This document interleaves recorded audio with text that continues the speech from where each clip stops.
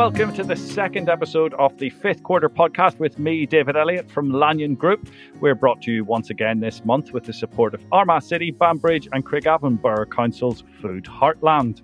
Again, we're going to be getting beneath the skin of Northern Ireland's agri-food industry, talking to the personalities that make it tick and finding out about the cutting-edge businesses that make it one of the most respected in the world. Don't forget, it's those innovations which we're most interested in, the ideas, the added value, or indeed the fifth quarter, which gives those companies, large and small, the edge, hence the name of this podcast. This month, we're focusing on family businesses and the huge role they play in the agri-food sector here. There can be few local agri-food companies which didn't start off in a farmyard or as a kitchen business, pulling in family members as the order book started to fill up. Later, we'll be chatting to Susan Smith, a director for KPMG, on the challenges and opportunities which family businesses face on a day-to-day and longer-term basis. Then we're going to be catching up with a brilliant family-run business near Banbridge, Blackwell House, which is run by husband and wife team Joyce and Steve Brownless. But first, it's all about the mash.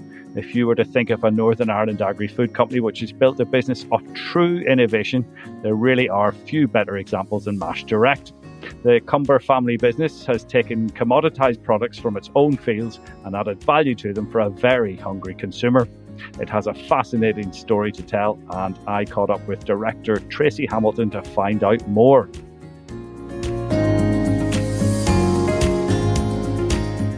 First of all, thanks so much for giving up your time this morning. I know you're incredibly busy at this time of year.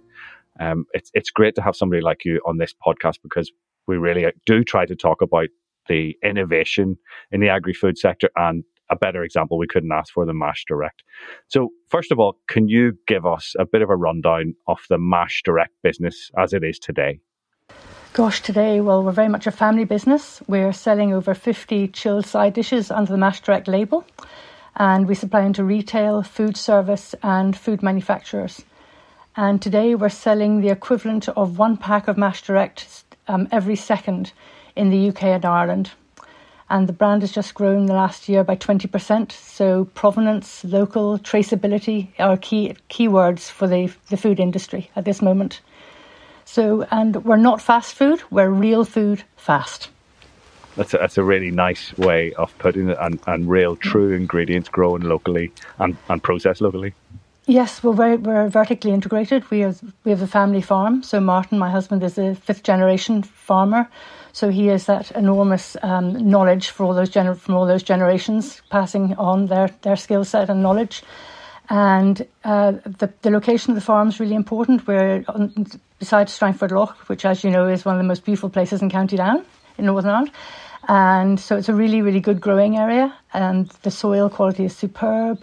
But, you know, we are focused on the crop rotation because we've got to keep the health of the soil, because the health of the soil is obviously paramount to the quality of the vegetables that we're growing.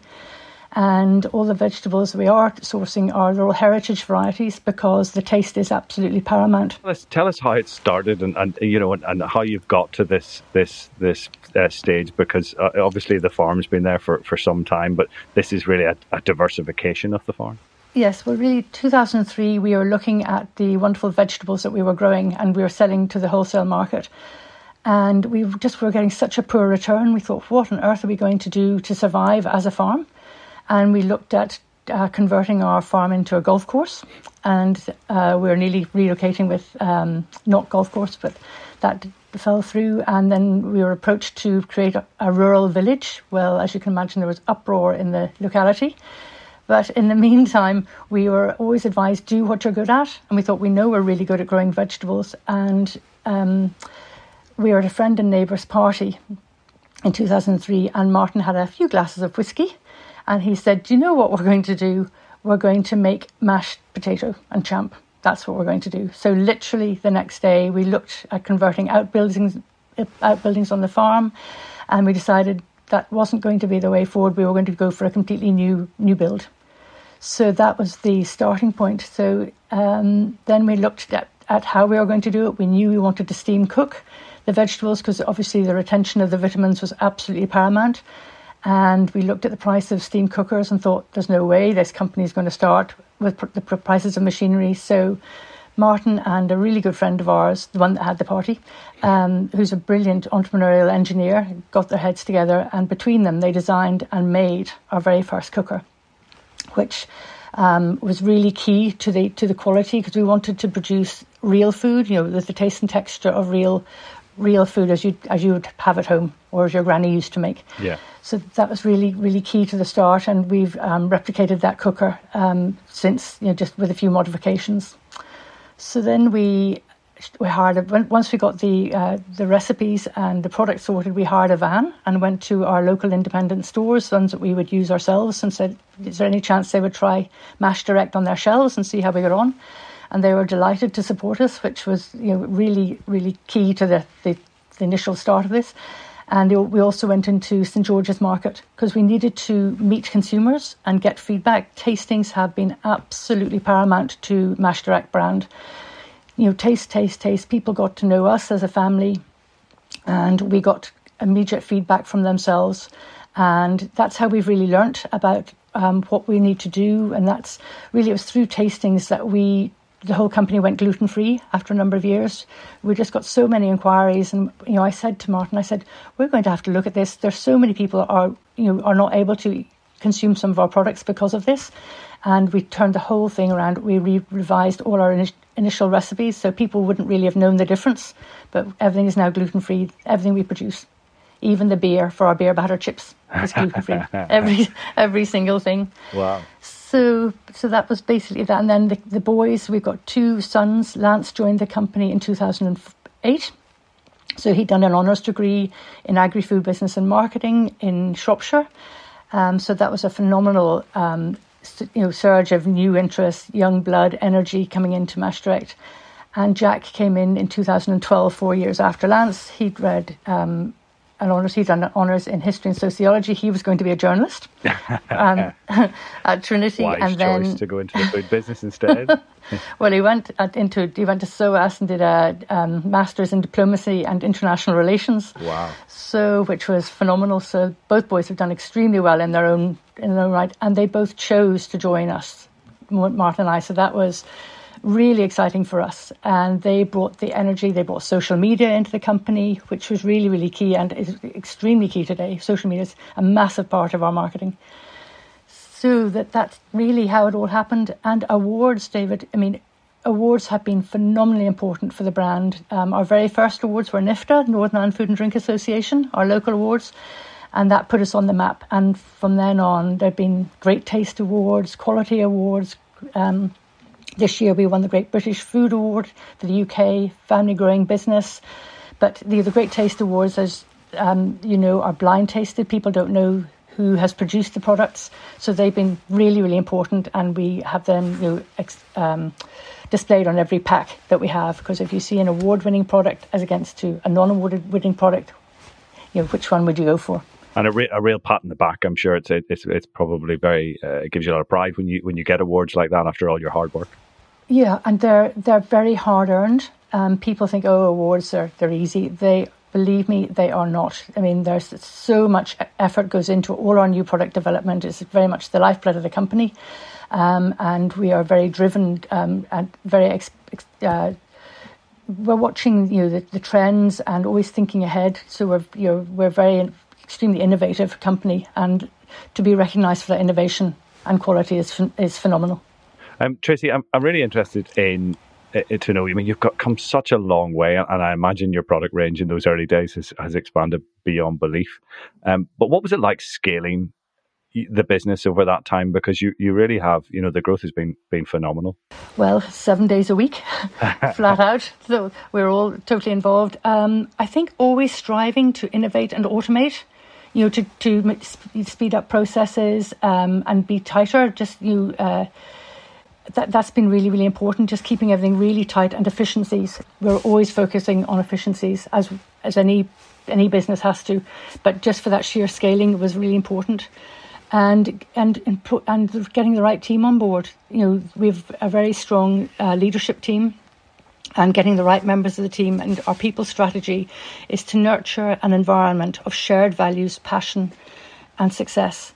So we have a very loyal and very driven team, and the communication within the company, David, in the last number of years. Internally, communication is so much stronger than it's been because we value everybody's views, and everybody is given the opportunity to speak up, and their voice is heard. They can do it anonymously or whatever platform they want to use. But we respect every single person that comes in to have an opinion, and we listen to everybody. And I think that's really important. So everyone shares in the success. And presumably a lot of those people have been with you for a long time as well. Yes, absolutely. And also a lot of training. We've done an awful lot of training from senior leadership level right down. That's been really, really important. So we've invested a lot in courses and upskilling, where possible. And it must have been, I mean, to go from farming to suddenly being in charge of so many people must have been an interesting transition. Massive learning curve. I read business studies at university, and then even after that, I did an awful lot of courses myself, night classes before, in the early days of the company, just to upskill myself because, by doing ECDL, all the computer courses and just being able to be involved. Otherwise, the whole thing would become totally alien. So yes, but a massive learning curve, but very, very exciting. And we're a very driven family, but I don't think anyone could ever comprehend the hours that we are putting in. But you never do in your own business. You don't see it, but it's very full on at all times. Yeah, I can only imagine. And you mentioned there that family is central to the business, and we're looking in this episode at some other family businesses as well. Has it helped running the business as a family? It obviously has, because the boys have come back and have been working so hard. And what kind of challenges and opportunities do you see of being in a family business? Well, I think the opportunities are, there's a lot of trust in a family business, and people respect that. There's a lot of respect for family businesses. And I think that's really important, and very much the strength. We've all got our different skill sets. We're all very different, but yet, collectively, it's a very strong gel with everybody. Long-term planning. We're not planning for the short term. We're planning for the next generation to take on, and that's really important. Passing on the entrepreneurial mindset. Because entrepreneurial is the DNA of the business, and that's important. We have to be careful as a family that it doesn't consume our all-day, everyday conversations. We need to have, family time, normal families gatherings and things, and that Mash Direct isn't discussed all the time. Yeah. But what we found is we have, from the first year, we had a non-executive chairperson. And that was really important. That was very early days. That was when it was Martin and myself, just to help us through challenging questions that we wouldn't ask ourselves. And we have continued with that. We now have 4 non-executives on our board, and they are absolutely phenomenal.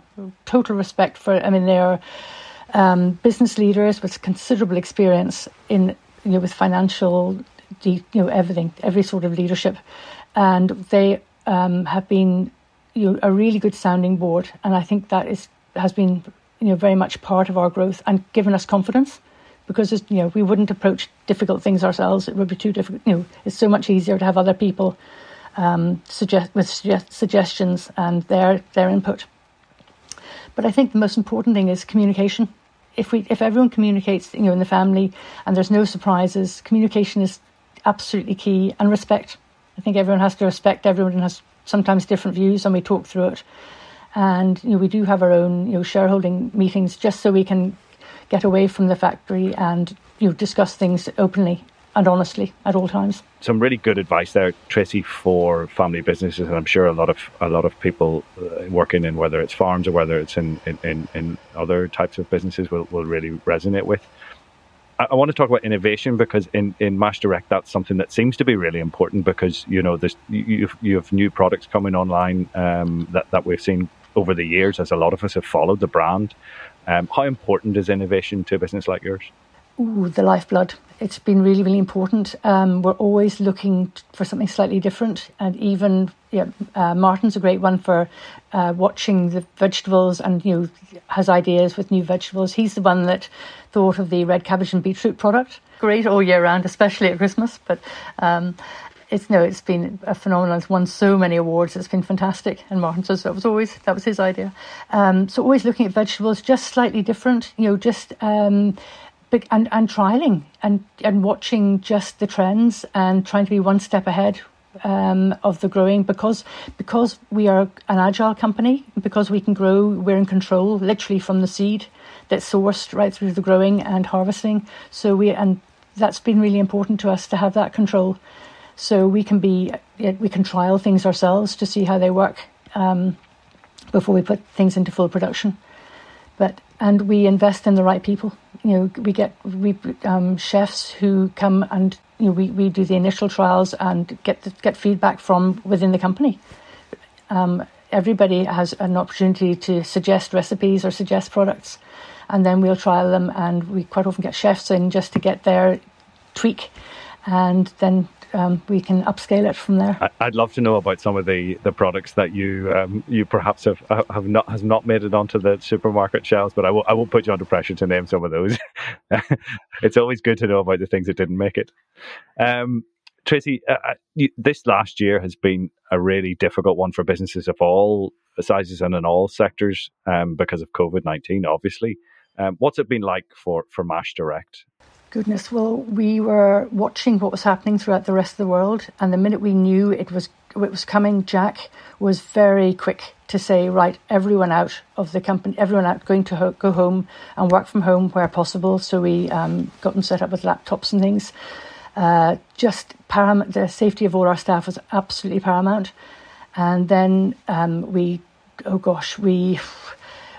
instead of we use facial scanning instead of hand scanning coming in on entry. We do temperature tests. We've got sanitizers everywhere. We've got additional canteens. We've got segregation of departments, so there's no interconnecting, so that people are segregated. So if there's any issue in anywhere, it's not going to spread throughout the whole company.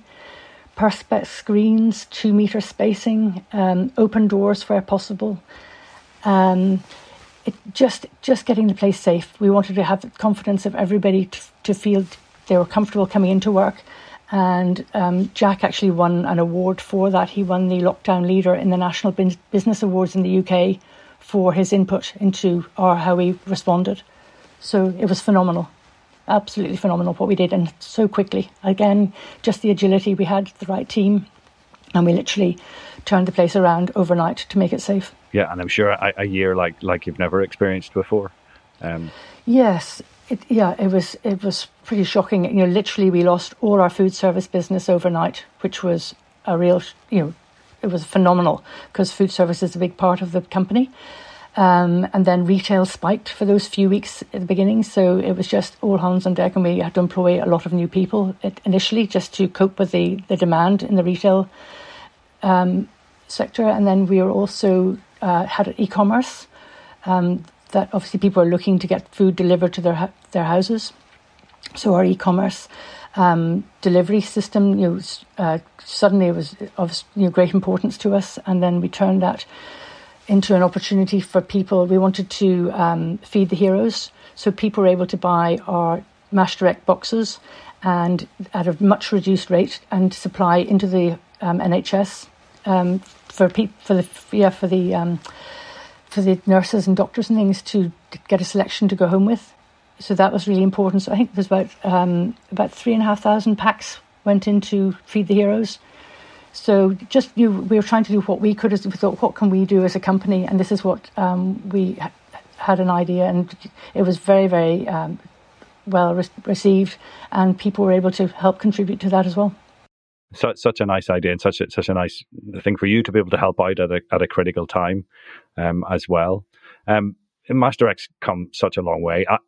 We talked about before. I'm passing you at one of your fields every day at the moment on the way to nursery with my daughter, where you're lifting carrots. The business really has gone from strength to strength. So I suppose that the only question really is what next for MashDirect, because the future obviously holds huge potential for you. Well, we're absolutely focused on sustainability. I mentioned earlier about the quality of the soil and the crop rotation, how we've got to keep the health in the soil, but we're also looking at solar panels. We want to be carbon zero. That is the aim, as soon as we possibly can. So we're looking at the solar panels, the carbon capture. We're doing a lot of tree planting. We're currently converting the remainder of the factory to LED lighting. We're installing charge points for electric vehicles. That's going to be the next big thing, obviously. And we're making sure that the supply to the factory has a smaller footprint and travel miles as possible, because it's very much the relationship between the farm and the factory is really important, and the distance it travels. But most of our vegetables are grown throughout the shores of Strangford Lough, so they're all very local, so there's very little carbon footprint. So zero waste to landfill is another major focus in this. So we've redeveloped our on-site recycling. And a couple of years ago, all our packaging, we went green for St. Patrick's Day. So all our trays went green. That was a lot of pressure to suddenly get away from black onto green trays in a very short space of time, but we achieved it. So that's been phenomenal. And food waste, we're looking at food waste. We supply any surplus food to FareShare, which is really important.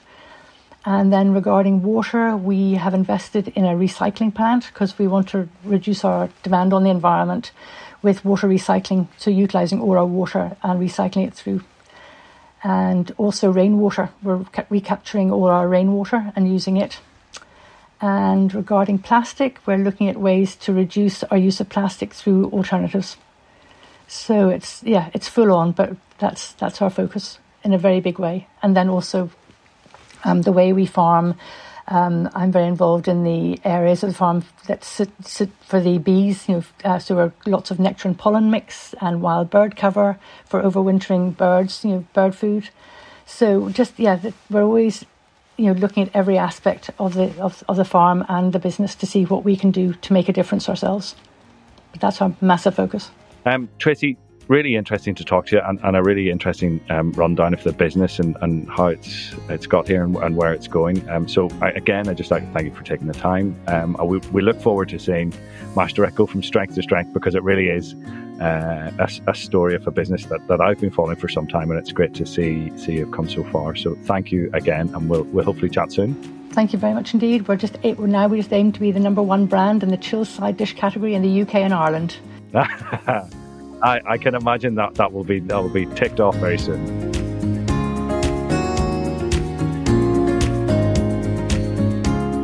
Quite a story there from Tracy, and one which will no doubt grow and grow. Next, we're going to chat to Susan Smith from KPMG. She advises family-owned businesses throughout Northern Ireland on a daily basis, and gave me some time from her busy schedule to talk through some of the challenges and opportunities that this vital sector of the economy faces. My name is Susan Smith, and I am a director in the private client team in KPMG Belfast. And we are a team of 15 tax professionals, and we advise a wide range of clients, including entrepreneurs, high net worth individuals, property investors, and family businesses. And we work closely with both small and large Northern Irish family businesses. And those businesses cover sectors which are important to the Northern Ireland economy, such as construction, agri-food, engineering and pharmaceutical. And our work generally combines assistance in relation to family matters such as inheritance tax, and also business matters such as profit extraction and owners exiting their business.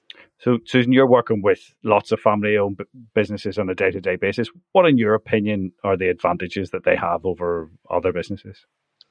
I think that the key strength which we see is in that word family, and that gives the business unique aspects, because time and time again we see families working as a unit, all striving together for the success of that business. And families are often intrinsically connected with their business, and we see this in areas such as their emotional attachment to the business. To build a lasting family enterprise means the family are more likely to put in the extra hours and effort needed to make it a success. We've seen the renewal of family bonds through the renewal of family bonds through successive generations of family members being involved in the business, and also the identification of the family with the business, such as having the family name as part of their brand.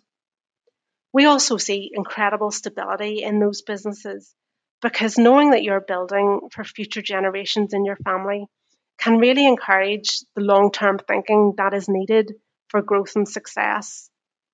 And from a financial aspect, we can see decreased costs. Family members may be more willing to make financial sacrifices for the sake of that family business.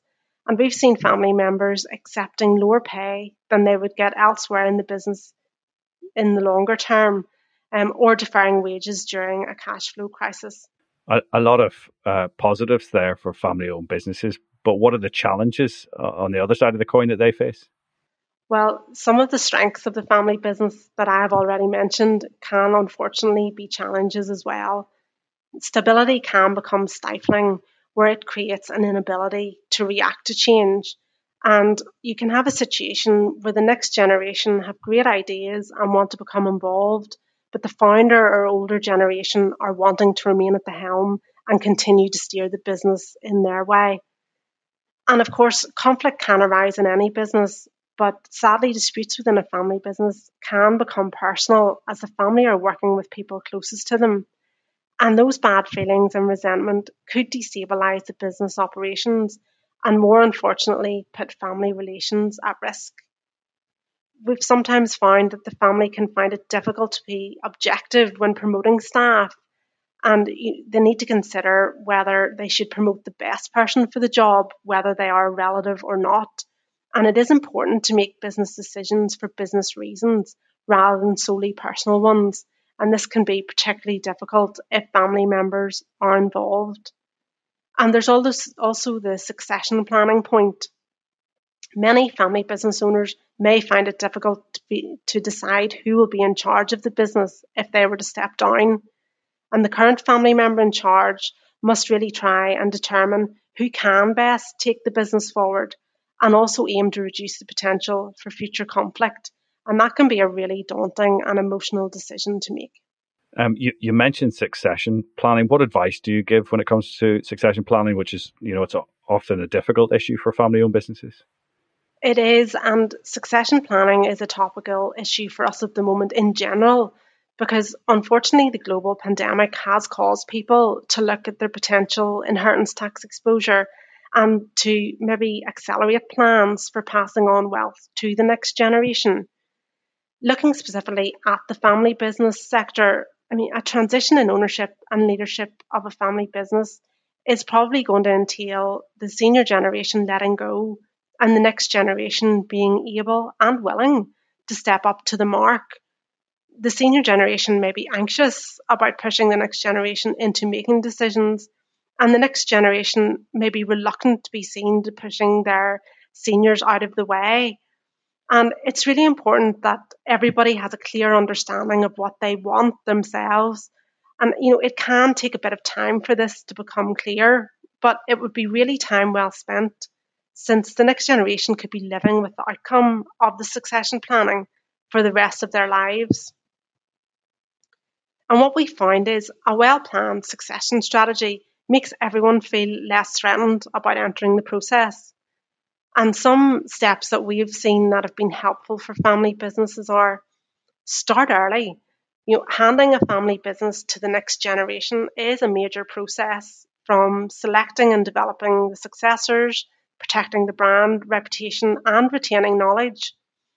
So as the generations prepare to pass the business on, they need to make sure that the family's passion for and involvement in the business remains. So starting early means you don't try to do too much too quickly. And also it avoids the whole process having to be revisited if outstanding questions weren't dealt with properly during the first time. It can also help to break the issue down into small projects. It's not just who will run the business when the current generation step down, but a much broader perspective is needed. You need to consider where the business is in its life cycle and what kind of leader or leaders it needs to progress. And the founder or current owner will also need to consider what aspect of the business are they seeking to hand over and when. Is it management? Is it control? Is it ownership? And who will take on those roles? Like in any business area, communication is absolutely critical. Family members may assume they're in line to take on the leadership position, and the family needs to balance what the business needs with the aspirations of family members. Family members can bring different skill sets to different areas of the business, but it's just important that everybody communicates and is open and honest where possible. The family should also consider protecting their brand because it's really important to retain the essence of the family business, and perhaps during the succession planning, consider how can the business be modernised. The nominated future leaders should enter the business long before succession actually takes place, so those successors can start building a rapport with clients and also preserve the ties to the business through this change in generations.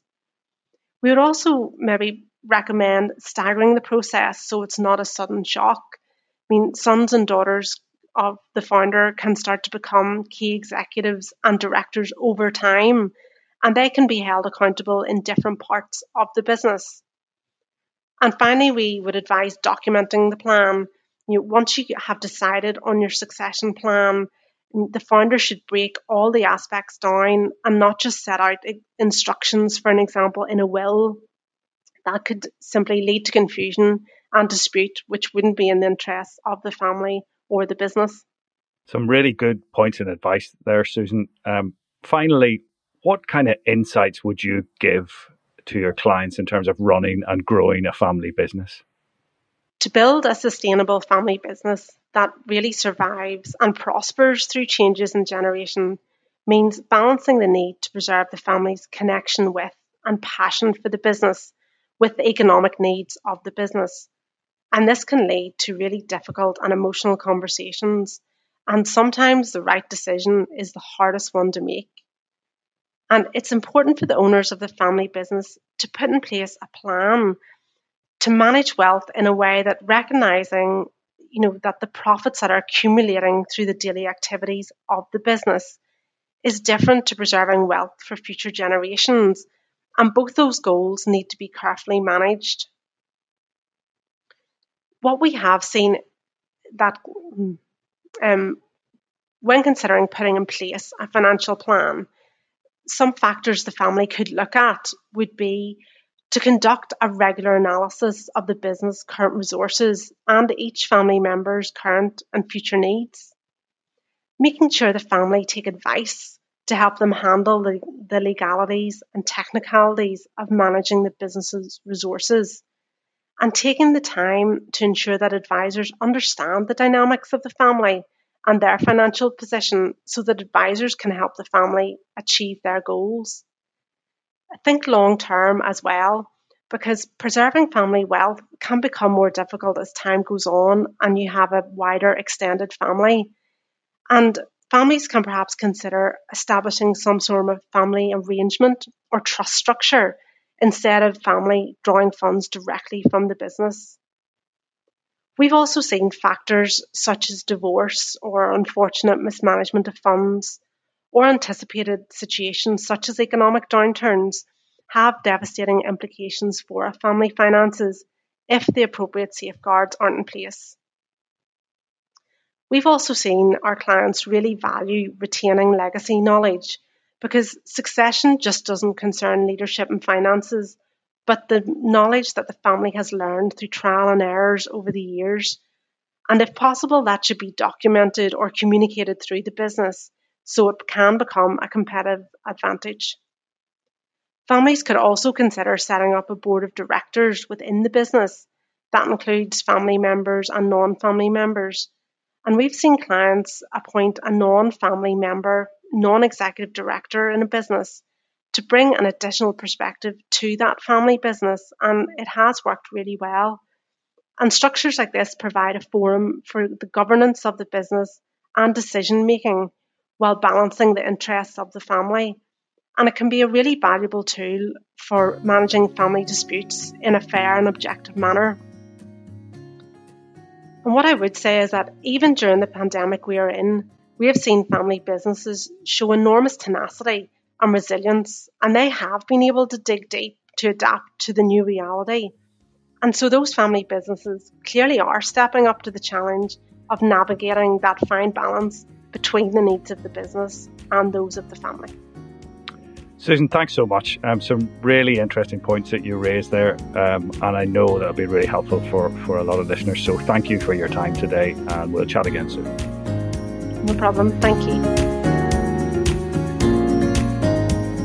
Some really important insights there from Susan, which will no doubt be of interest to family companies of all sizes. Finally, we move down the road to Banbridge, to Blackwell House, run by husband and wife team Steve and Joyce Brownless. It's a luxury guest house which specialises in providing some of the finest dining sourced from the local food heartland. They also run a cookery school and have recently pivoted the business to offer takeaway luxury afternoon teas. I caught up with Joyce to find out why she cherishes locally produced food.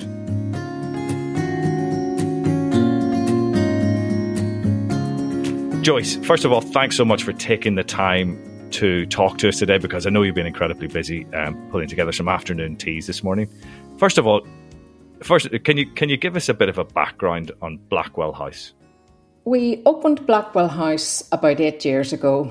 Both of us had worked in the corporate world. My last job was in Vodafone, head of talent and development. So you might say, my goodness, what an odd step to make. But we both had really, well, I suppose you could call it a dream, dreamt of doing something like this. And I was doing a bit of house hunting and found Blackwell House, fell in love with it. And I really thought it would be the perfect spot. We opened as a luxury guest house, and within 3 months we'd achieved our 5-star status, which we were blown away with. And we've just gone on to win so many awards since then. The last few awards we've won, I should add, before lockdown, was the best guest house in Ireland and also the best Irish breakfast in Ireland. So, we feel we have, a really good base to build our business. We have grown from 3 rooms to 6 rooms, but believe it or not, we were just ready to open the 6 rooms for our summer season last April when, of course, we went into lockdown.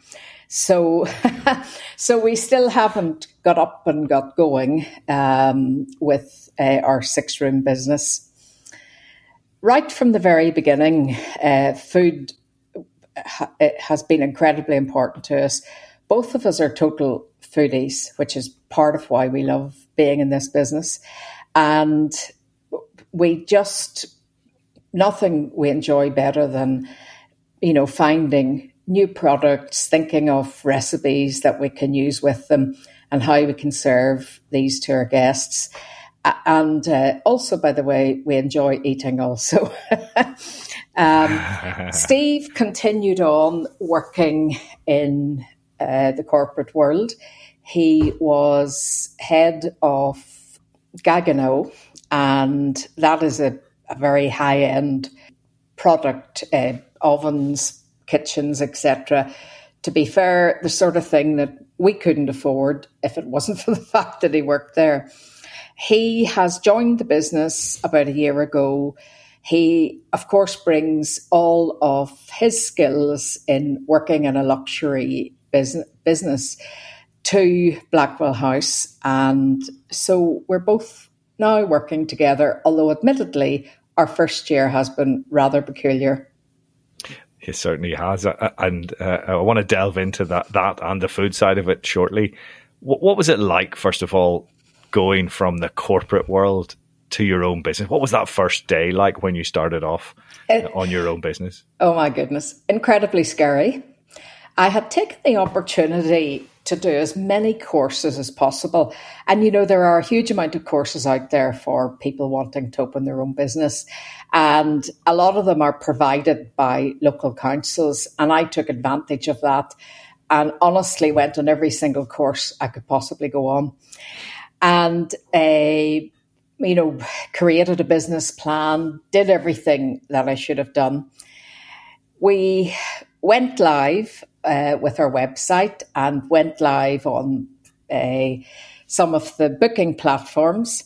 And the very next day, there was a little buzz on my phone, which was indicating that we'd had our first booking. And in fact, they were coming the following day.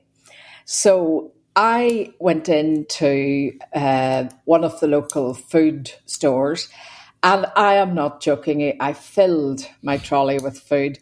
Now, if that businessman had stayed with me a month, he wouldn't have eaten all the food. And then his secretary phoned me the next morning and asked could he stay for dinner as well. Well, do you know something? It was so ridiculous. You'd have thought I'd never cooked in my life. And I paced up and down and watched for him to appear. And actually, it's quite funny. Of course, he didn't know that he was my first customer. It was beautiful weather, so he sat outside in the gardens, and I welcomed him in.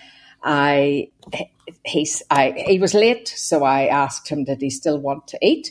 He said, would it be okay with the kitchen, not knowing that I was cooking?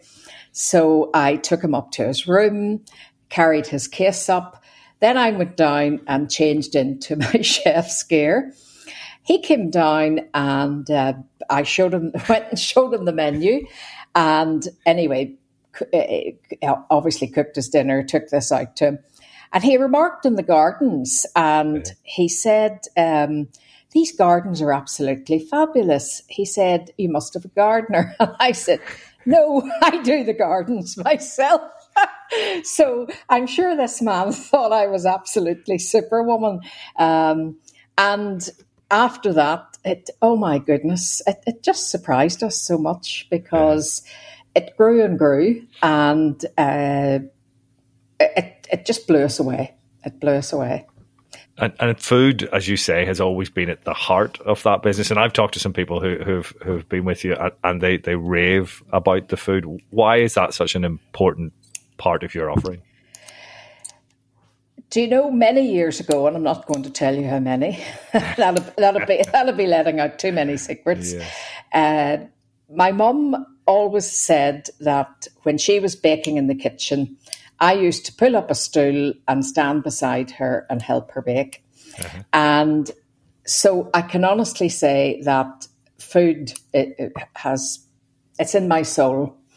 And I have baked breads, baked cakes, etc. from that moment. When I was old enough to start cooking dinners and all sorts of things, I went on every cookery course you could imagine. I also did what was called domestic science at that stage in university. And I initially, many years ago, when microwaves became the big thing, I demonstrated cooking in microwave ovens and literally went round the whole of Ireland from north, south, east and west demonstrating these microwaves. So There's always been a wee bit of food there. Yeah. And when I worked in my London office, as I used to say, this London executive, I always said, do you know what? I should be baking shortbread and making jam.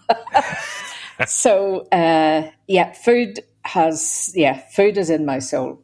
And I just come from a family of foodies and I married a foodie. So there you are.